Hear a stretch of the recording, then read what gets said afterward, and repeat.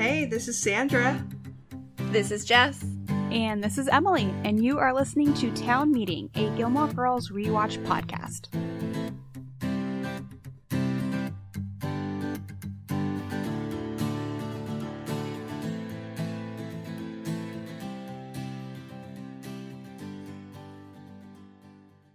This Friday, your favorite emotions are back on the big screen in Disney and Pixar's Inside Out 2. It's time to greet your Team Riley! It's anger! Let me at him! Fear! Safety checklist is complete! Disgust! Ew, ew! Sadness is in the house! Oh, no. Hello, I'm anxiety. I'm one of Riley's new emotions. Disney and Pixar's Inside Out 2. There's a part 2? We're going! Rated PG. Parental guidance suggested. Only in theaters Friday. Get tickets now. When you need mealtime inspiration, it's worth shopping Kroger, where you'll find over 30,000 mouth-watering choices that excite your inner foodie. And no matter what tasty choice you make, you'll enjoy our everyday low prices, plus extra ways to save, like digital coupons worth over $600 each week. You can also save up to $1 off per gallon at the pump with fuel points. More savings and more inspiring flavors make shopping Kroger worth it every time. Kroger, fresh for everyone. Fuel restrictions apply. All right, welcome back to part 2 of I Solemnly Swear, ... Mm-hmm. The cursed episode. This week, once again, it's just Sandra and I. You will hear from Emily later. She'll pop in for her bit, but she's just not feeling well today, and we're on a really tight schedule, so it's just the Sandra and Jess team today. Mm-hmm. Luckily, Sandra is the one who's doing the summary. Oh boy. Let's see how I do. I'll be honest. When I made this, when I wrote the summary down, I was like, I'm not very confident I'm gonna win. I'm gonna pass this week, so let's see. I've never had to run the timer before. This is very exciting. This is usually Emily's gig. All right. 3, 2, 1, go. Drama alert. In Hartford, Emily is getting sued by a former maid for wrongful termination, and Lorelai has to depose, to which she swears she'll defend Emily, but she still has to be honest. Meanwhile, Lorelai and Sookie go to the Boring Learning Center to learn how to open an inn, where they run into Sookie's old friend and his new business partner, who coincidentally both want to date one of them, except, Sookie's married. At Chilton, it's Rory v. Francis Part 2, to which Paris is not worried about, but she should have been, because Francie is vicious, hurting Paris and making Rory into a leper. I'm so sad. I mean, you were close. I was close. It's okay. I can fail. I'll be one for all of us. Yeah, there we go. Balance us out. I kind of realized I would fail. I'm not going to lie. It's just, there's a lot of things that happen in this episode for an episode that's kind of a filler. Yeah, I feel like there's a lot of things that happen in this episode. I mean, we talked about them. You just covered them. But at the same time, it's not like a really memorable episode, except for that iconic fencing scene. Right, yes. It just stands out visually as so different. I would say as a whole, it's not an episode that I rewatch often. Actually, yeah. I'm pretty sure I skip it. See, season 3, it's like Jess or bust for me. Yeah, that makes sense. I'm still a season 4 girly. I'm going to say it until we get there, and then I'm going to rewatch it and be like, ooh, this is so uncomfortable. But we are so not there yet. We are on episode 11, and let's get some references from Sandra. Weekly references with Sandra.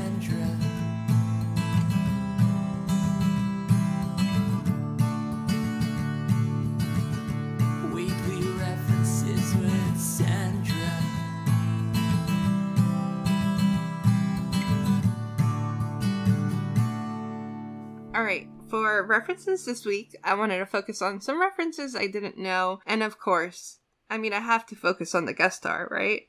Like, that's my thing. Duh. So, first up, when Paris and Rory meet up for the first time, Paris says that Francie is not at fault, but rather Mr. Hunter. Not just because he's the teacher, but because she knows he wants her ousted. And she calls Mr. Hunter Mr. Christian. Which I always just thought that was his first name and she was just being disrespectful. No. She's referencing Fletcher Christian, who was the master's mate on board HMS Bounty during Lieutenant William Bligh's voyage to Tahiti in the 1700s, until Christian committed mutiny and seized command of the ship before burning said ship. So apparently Paris thinks Mr. Hunter will seize command of the student council and then destroy it as well. That's what she's trying to say with Mr. Christian. Never knew that. Completely over my head. Another Paris quote that I want to quickly focus on is, "Watch Choate get Joan Didion while we're being read Eloise at the Plaza." So Choate is the name of an actual private school in Connecticut, also known as Choate Rosemary Hall. It is currently ranked as the second best boarding school in America. It's incredibly prestigious, and notable alumni include Glenn Close, Jamie Lee Curtis, Michael Douglas, several governors, senators, and even a president, as JFK went there. Wow. Yeah. Joan Didion, meanwhile, was an American political writer, and that's all I'm going to give you because Emily's going to talk about her in the next section. And lastly, Eloise at the Plaza, which, by the way, is a great book. I love Eloise. Eloise at Christmas time is one of my, books that I have to read every single year. It's all the feels. And Eloise at the Plaza is a children's book written by Kay Thompson about a young girl who lives at the Plaza Hotel with her dog Weenie and her turtle Skipperdy.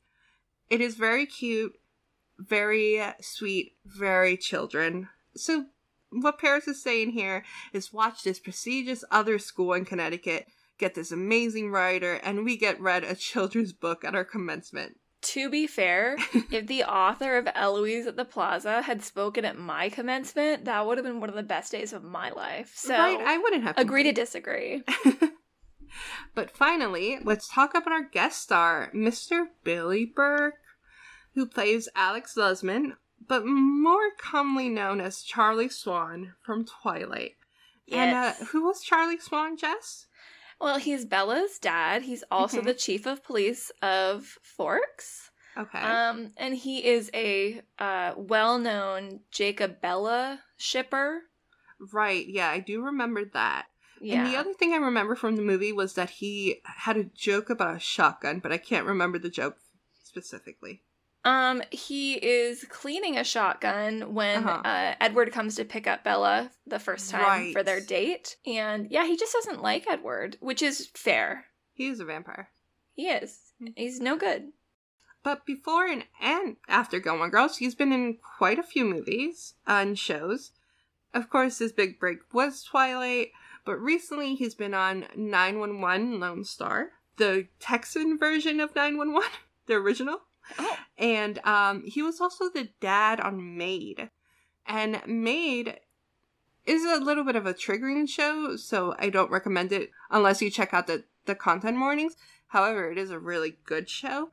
It is kind of like Lorelai and Rory, the early years, but unfortunately with a little bit more darkness to it.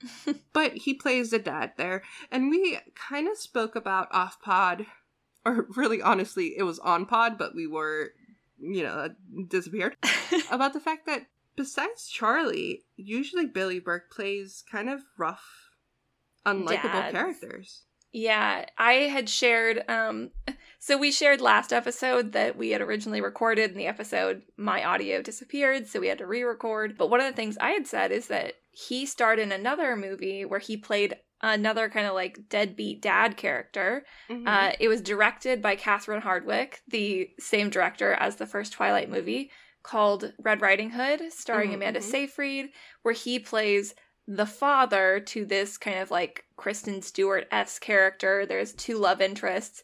Catherine Hardwicke really just wanted another Twilight.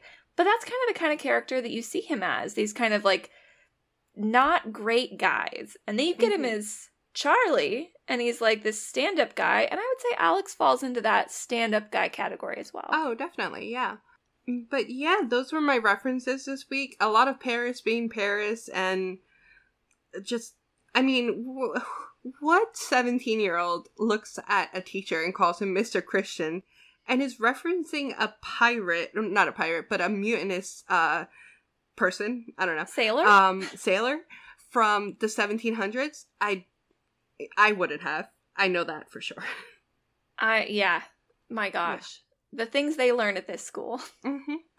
And Billy Burke, who is our guest star for, I think, about 2 or 3 episodes before we never see them again. Yeah, enjoy him while you can. Yeah. But up next, we have an author with Emily. Books, movies, and music with Emily. With Emily.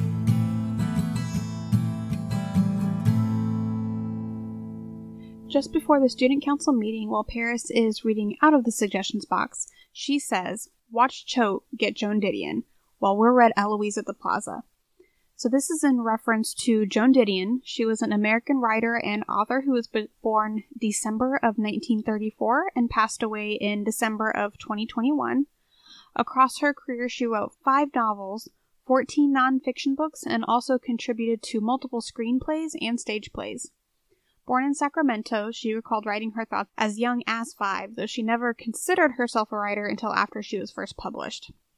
She identified herself as a small, bookish child who pushed herself to overcome social anxiety through acting and public speaking. Her father was a finance officer in the Army Air Corps, and Didion moved around quite a bit growing up. She stated she always felt like an outsider. During her senior year at the University of California in Berkeley, she won first place in the Prix de Paris essay contest sponsored by Vogue and was awarded a job as a research assistant. Her career at Vogue lasted 7 years as she worked her way up to promotional copywriter and later associate feature editor. While there, she did write her first novel, Run River, which her friend John Gregory Dunn helped her edit. Dunn would later become her husband, and together they would adopt a daughter, Quintana Roo, in 1966. Now, Run River was published in 1963, and from there she was on about a 7-year schedule with her fiction work. In 1970, she released Play It As It Lays. 1977, she wrote A Book of Common Prayer. In 1984, she wrote Democracy, and in 1996, she wrote The Last Thing He Wanted. Her nonfiction works were much more frequent, many of which were essay or article collections from work she'd done or writings inspired by places she'd lived. Her and Dunn did write together quite a bit, working together on a number of screenplays, including an adaptation of her novel Play It As It Lays and the 1976 film A Star Is Born with Barbra Streisand. They also worked together adapting the biography of journalist Jessica Savitch into the 1996 film Up Close and Personal with Robert Redford and Michelle Pfeiffer. In her 1996 piece, New York Review of Books, Didion dissected serious flaws in the prosecution of the case against Central Park 5, becoming one of the earliest mainstream writers to view the guilty verdicts as a miscarriage of justice. She suggested the defendants were found guilty because of a socio-political narrative with racial overtones that clouded the court's judgment. Unfortunately, in 2003, her daughter Quintana developed pneumonia that progressed to septic shock, and she ended up going into the ICU in a coma. At the same time, Didion's husband, John, died suddenly of a heart attack in December of that same year, while Quintana was in the hospital. Quintana did recover eventually, and the funeral for her father was delayed about 3 months until Quintana was well enough to attend. And these experiences led Didion to write The Year of Magical Thinking. It is a response to the death of her husband and the severe illness of their daughter.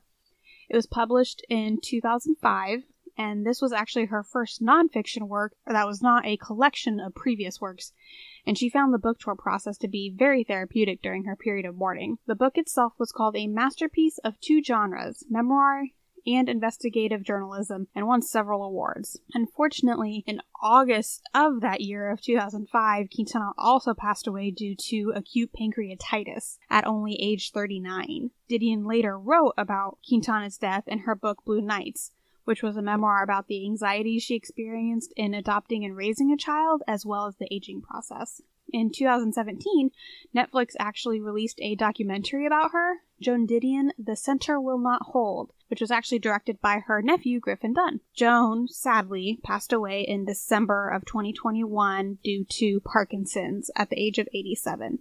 Now, at the time of this episode of Gilmore Girls, it was roughly 2003, and of the 13 honors and awards Joan would receive in her lifetime, she only had 3 at this point.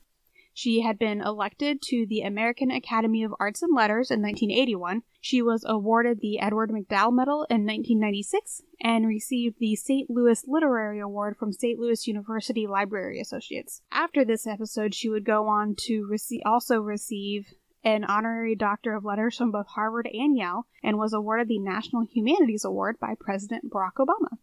So that was Joan Didion, one of the first mainstream writers to point out the flaws in the prosecution of the case against the Central Park Five. She really did point out some very serious issues, including the fact that all 5 people convicted kids were 14, 15, and 16. They were all questioned without lawyers or parents present. None of their interviews were recorded. That's just one of the many things that she pointed out. But good for her for doing that. They were eventually acquitted many years later. And that was Joan Didion. After that, we have a new sponsorship segment. La la la la la la la la la la.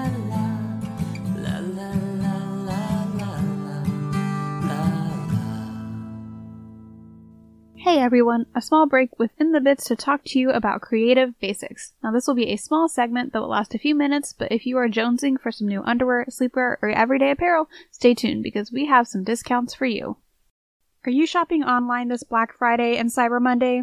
This year you need to make sure you add Parade to the list. Going to the mall to try on bras and underwear during Black Friday is a nightmare you no longer need to worry about. If you're worried about sizing, Parade has a Find Your Bra Size quiz so you can find your size without ever having to leave your bed. Shop this sale season in ease with Parade's 45% off limited time promotion for Black Friday and Cyber Monday. Everyone else has to spend $250 to get this deal, but you don't when you use our promo code BFTownMeeting at checkout. Finding sustainable undergarments that last more than one wash, make me feel good, and don't break the bank has been such a struggle. But thankfully, Parade has become the answer.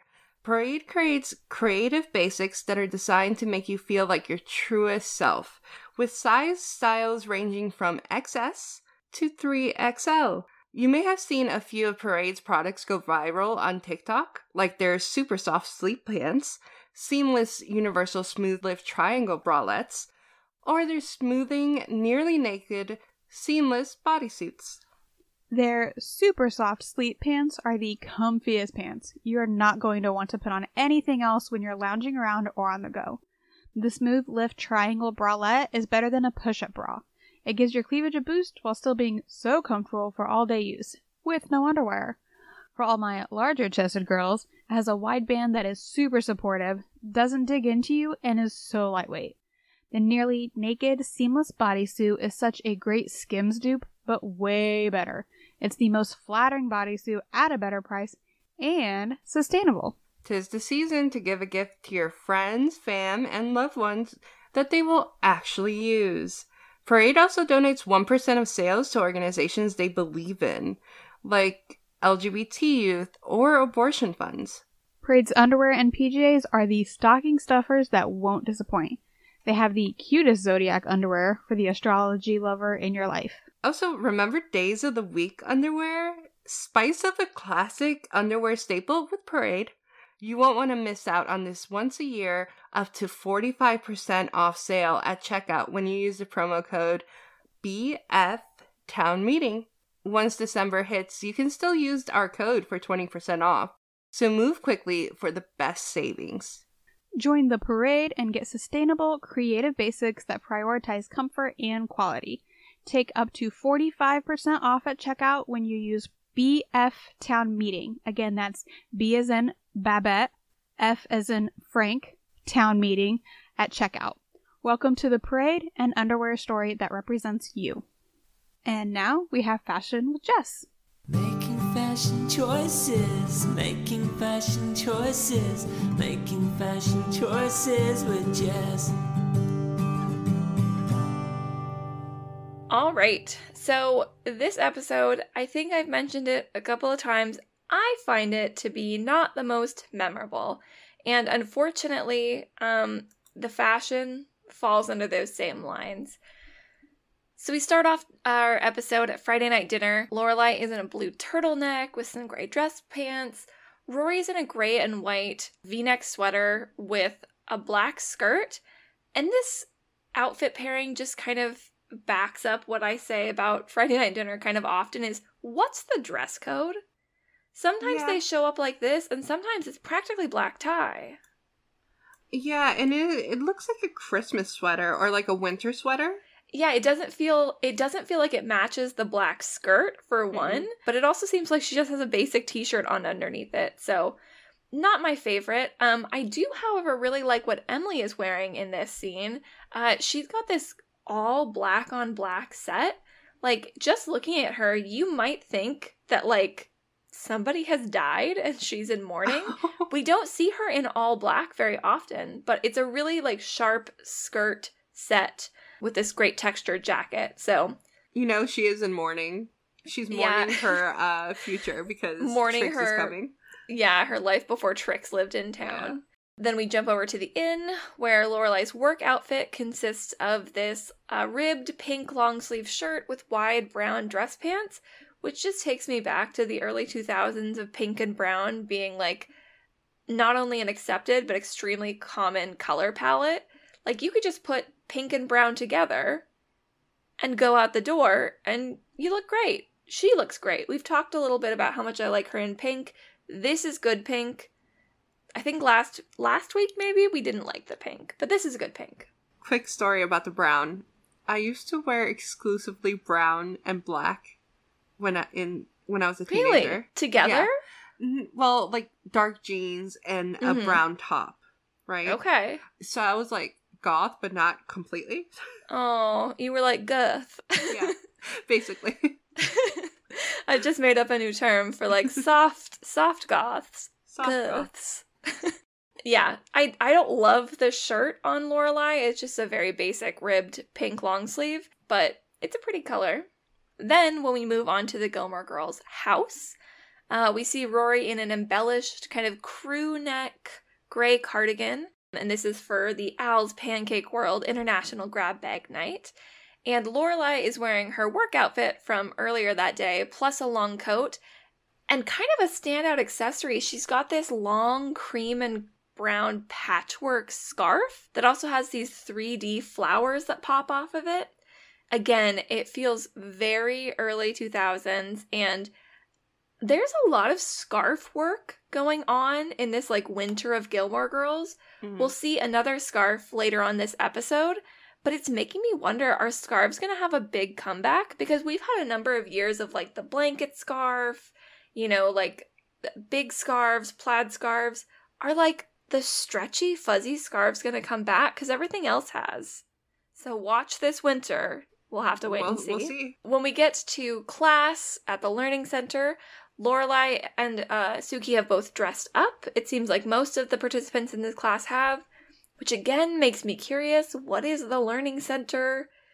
Did they have to dress up for diary writing? Like, Can you imagine Jackson in a suit? In his one writing? suit? Yeah. Yep. Yeah. But Lorelai has this great, like, textured blue jacket with a matching kind of camisole. It's like a sweater set, but it's a jacket set. It's very pretty. And Suki is in a red V-neck wrap dress that's got kind of a floral pattern with a long black cardigan. But she is carrying what I, in my notes, have called kind of an icky suede coat. It's very reminiscent of the bad suede coat that Lorelai wore an episode or two ago that I said would not look out of place in a children's production of The Lion, not The Lion, the Witch, and the Wardrobe, of The Wizard of Oz as the Cowardly Lion, or the Cowardly Lion. Yeah, just like big faux fur, suede, don't love it. At the inn, when Lorelai is worried about being deposed, we have her in a blue satin shirt with a V-neck collar. That is, that color just immediately takes me back to middle school. One of my middle school homecoming dresses was that color, and I loved it. So flattering. Correct me if I'm wrong, but this is the type of shirt that John was making fun of, right? I don't remember. Maybe he was? Yeah, the silk shirts. I think she looks fine. Yeah, she looks beautiful. She has been doing this ponytail accessory thing recently, where she's got like a plastic bit that goes over the ponytail holder. Mm-hmm. I've just noticed it for a couple of episodes. Kind of interesting. And I think right here is the, like, end of the discussion of whether or not Suki thought this was a date. Suki's outfit, she's wearing a gray 3/4 length v-neck, like, shirt, almost like a sweatshirt, and a big, long fleece vest over it. Yep. Does this look like a date outfit to you? No, it does not. I think it's, honestly, it looks great on her. Like, she looks very cozy. It does not scream, I'm going on a date with somebody I've had a crush on for 10 years. I don't know. She is wearing hoops for earrings. She and is wearing the biggest hoops we've ever seen on her, but... Yeah. I'm just kidding. No, I know. The bigger the hoops, but, I mean, she would think that. No, this is just her wearing a regular, like, comfortable work outfit. So, I don't think there was ever anything in Suki's mind that was like, it's a date. Jumping to the town square, this is where we have the other scarf that I think kind of steals the show in this episode. We have Lorelai wearing this multicolored striped long sleeve with a puffy vest and a scarf that is so long that it practically drags on the ground. So, I think that long scarves like this are, one, dangerous. Yeah, but a little bit. Two, this is the most early 2000s outfit. Particularly those colors, they're like the muted jewel tones on the striped long sleeve. It screams The Gap. It screams like Old Navy circa 2004.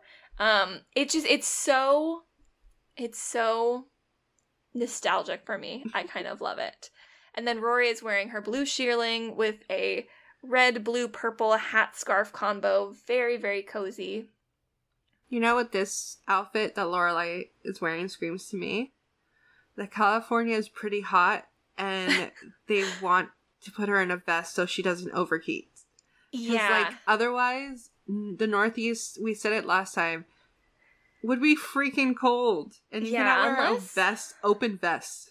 Unless Lorelai has, like, secretly invested in a bunch of extremely high-quality Scandinavian... What? Invested? Sorry. Sandra. No, but unless Lorelai has secretly invested in a bunch of really high-quality Scandinavian merino wool sweaters that she wears under everything... Yeah, right. There's no way that she wouldn't be chilly. But, you know, John told us it is a TV show. That's true. It is a TV show. At our second Friday night dinner, we have Lorelai in a V-neck, kind of sheer lace, blue-black top situation with a different leather jacket than we usually see her in. This is kind of a pilot style with a faux fur collar. I actually prefer this to her usual leather jacket, which is more of a blazer style. I think this is a lot more young and fresh, where her other one kind of skews, like, older woman a lot of the time. And then Rory is in, again, probably the same black skirt with a dark blue sweater. Apparently it's Black Skirt Week at the Gilmore Seniors' house. I actually really like Lorelai's shirt. Yeah, it's really interesting. It's so funny. Between her silk shirt and that shirt, you essentially know what my high school homecoming or my middle school homecoming dress looked like. It was a combination of those two. We have Suki's outfit when she is cooking Jackson her apology meal, which she does not need to do, where she's got this warm toned dress with a long, fluffy red cardigan. And it's so funny. I can look at that cardigan and I know exactly what it feels like. And I know that it's the kind of fabric where if you push your fingers into it, they'll go straight through it. Because that's how all of those fluffy cardigans were. You could, like, put your fingers through the ends of your sleeves. If you wore those back then, you know exactly what I'm talking about. And then we wrap up the episode with Rory and Lorelai at home. Rory is wearing a blue Henley and black track pants. She looks really cool and pretty. I'm going to challenge you here. Yeah? Is that green? I think it's blue. Let it run for a second. Green. Okay. This is our blue and black, yellow and gold dress. Yeah, I think so. I think it might be a turquoise, like an in-between. So a bluish green with track pants.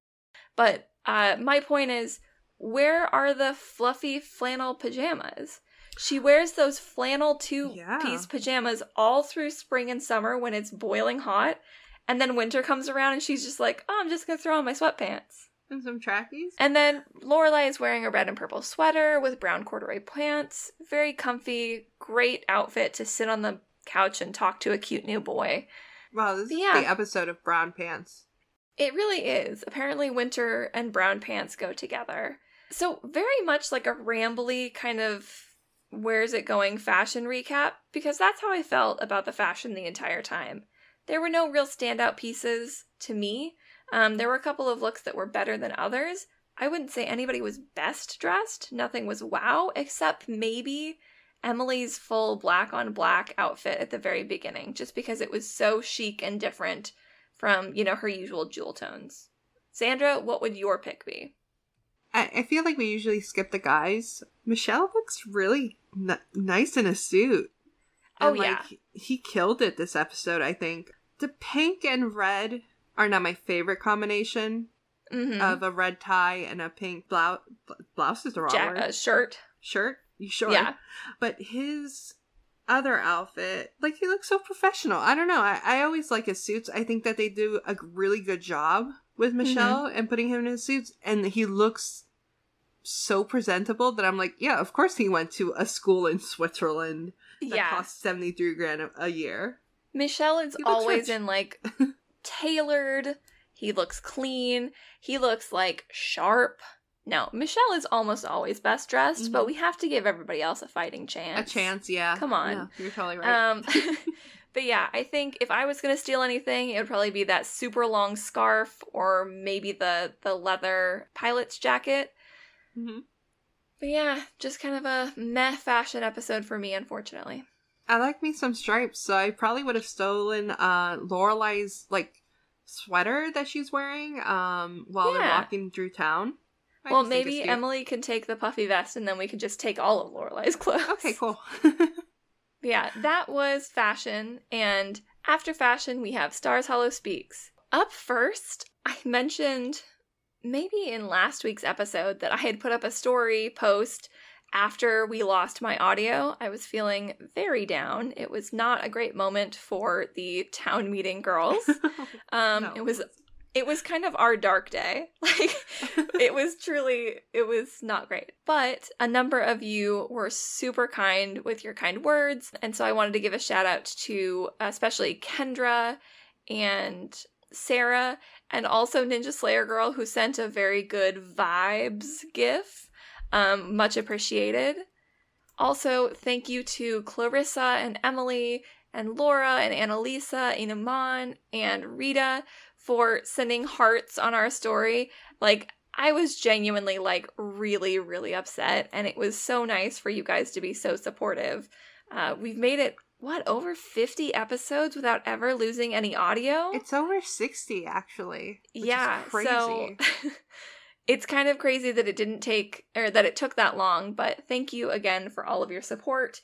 It really helped me get through a tough time. I did feel like Lorelai in that scene, and I did feel like Emily and Sandra were like the Rory patting my hair and telling me, sit up and then go to bed, like within the same breath. So. And it's funny because you listen to podcasts or YouTube videos and you hear like someone say like, I'm recording this again, or this is my second time recording, and they're like, fine, right? Right? It doesn't ever sound like a tragedy. It's a joke. And then it happens to you and you're like, wow, this is devastating. This is the worst day of my life. But people had some thoughts about this episode, this cursed episode. First up, we have Anna, who said the fencing gives me Parent Trap vibes, which is what I said. I'm vindicated. Definitely. Jupiter says hold on. Jupiter the doggo. A dog is commenting. Oh my gosh, we have a dog listener. I love it. Send us pictures of Jupiter. Well, Jupiter the dog says, I was so frustrated with Francie in this episode. I always thought this storyline was unnecessary. I agree, pup. I agree. Yeah. Like, let's be honest, Francie could have not been in these episodes and it would have been better. Yeah. I just have to say, with where I'm at after a long day of work and then jumping into a podcast, you saying pup, I was like, wow, what a weird nickname for one of our listeners. I had forgotten it was a dog. It's a dog. And then from Sylvia, I hope I'm saying that correctly. The girls' fight is hilarious, but a key moment in their friendship. Well, friendship, quote unquote. Yeah. Yeah, I think, they say that, like, when you fight and you come back from that fight, it makes you stronger. Mm-hmm. And we do see where Rory and Paris end up. So, it's definitely a key moment. Yeah. And at least it establishes that Paris thinks that highly of Rory.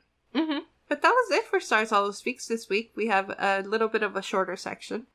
And we're ending the episode with coffee, as always. We have Lorelai with 2 instances of coffee. And yes. She drinks one at the Learning Center. She does. And she drinks the other... In the kitchen. Watching the fight. Mm-hmm. Rory does not drink coffee in this episode. Mostly she's at school, or the few times that we see her, it's like going to Luke's, but not actually eating at Luke's. So yeah. Lorelai is the only one that drank coffee this time. 2 cups is better than a 0. Mm-hmm. But yeah, that was this episode.